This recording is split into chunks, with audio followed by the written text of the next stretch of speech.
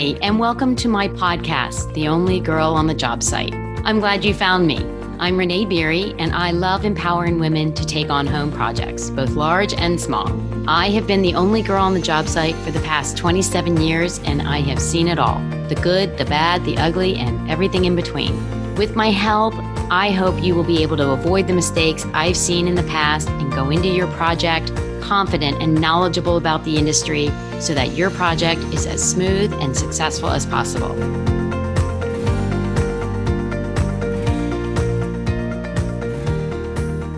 Today, I thought we would start with how this all came to being. I'm an interior designer. I have been practicing for 27 years. I was fortunate to go to the New York School of Interior Design to get my graduate degree. And after that, I stayed. At the time, my school was run largely by architects, so we were really trained with that slant in mind. Yes, we learned about historical styles of furniture and lighting and color theory and everything in between, but we also had a significant portion of drafting and perspective and codes and legal courses. So my first job was low man on the totem pole of a large firm that did interior construction on top of and in addition to traditional decorating. So what did that mean? Well, our clients would be purchasing the apartment above, below, left, or right of them, and then they would bring us on and a team of architects, interior designers, landscape designers, if that applied, and a construction company. And that way we would be the ones determining which kitchen to keep, because obviously there'd be more than one kitchen, which bathrooms are going to be kept, where are the laundry rooms. In New York City, the additional code for safety is a fire door. More times than not, they were in a very visible place, so we had to make them look pretty when they're steel and not very pretty. So that was normal to me. I spent the early years tromping through construction sites, just listening and learning for the most part. I didn't have a whole lot to add into the conversation, but I learned and I learned and I learned. And what I learned is I loved it. I love decorating, but I come from engineers, so I naturally gravitate to how things work and how they put together. And believe it or not, math was my strongest subject growing up, even though I do have this artistic side to me as well.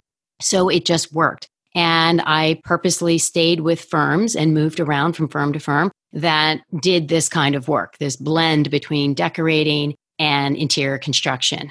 I am board licensed with the NCIDQ, the National Council Qualification for Interior Designers, which means I can legally move any non-load bearing wall. What does that mean? Well, most walls in a house are not load bearing, meaning they don't carry the weight of the roof.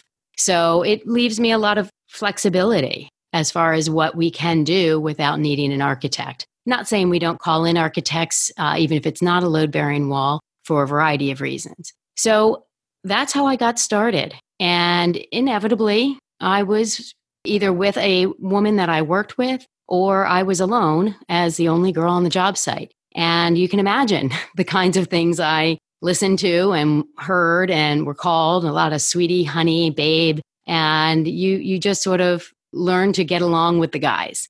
I think that came easily to me. I have a great group of guy friends from growing up, so it didn't seem weird or uncomfortable hanging out with a bunch of guys. But if you're careful, you also learn a lot from those trades.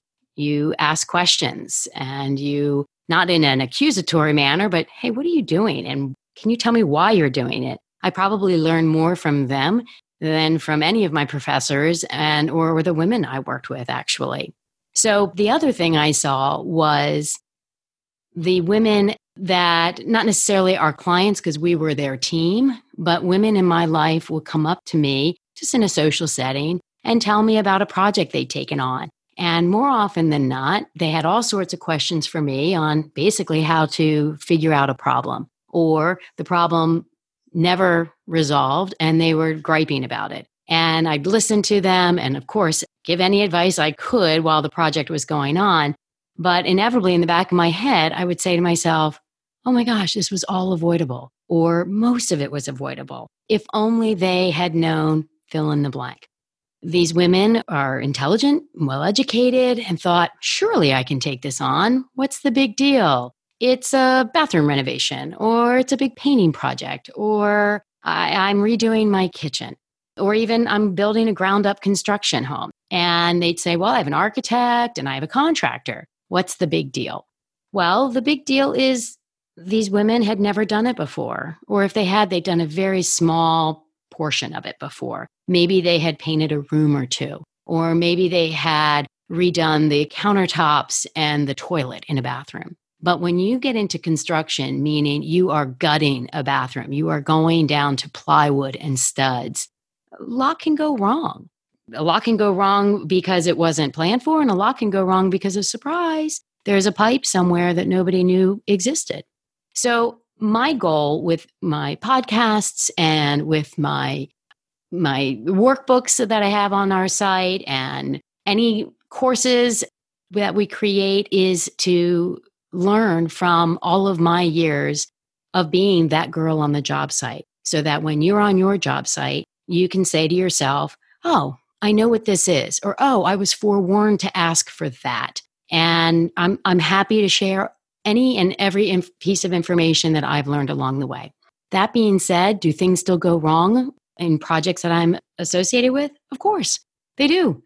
The difference is they don't hold up a job. They don't sour a job. It's just pivot, switch focus, find a solution or change paths and move on. So that's a little bit about me. I would love to hear more about the issues you've run into. I also would love to hear about the no issues you've run into and the perfect job you had, because they do exist and they happen more often than you'd think. Thank you for listening, and I hope to hear from you soon. Bye. Thank you so much for listening. Feel free to reach out to me. You can email me or direct message me through social media, and we can start a conversation about what it is you're going through right now. That will also help me come up with other ideas for future podcasts that I can share with everyone, as I assure you we're all in the same boat together. I would really appreciate it if you would subscribe to my podcast and leave me a review. If you would like to find out more about me and what I can do, please go to my website, www.davignedesign.com. Thanks for listening, and I hope to hear from you soon.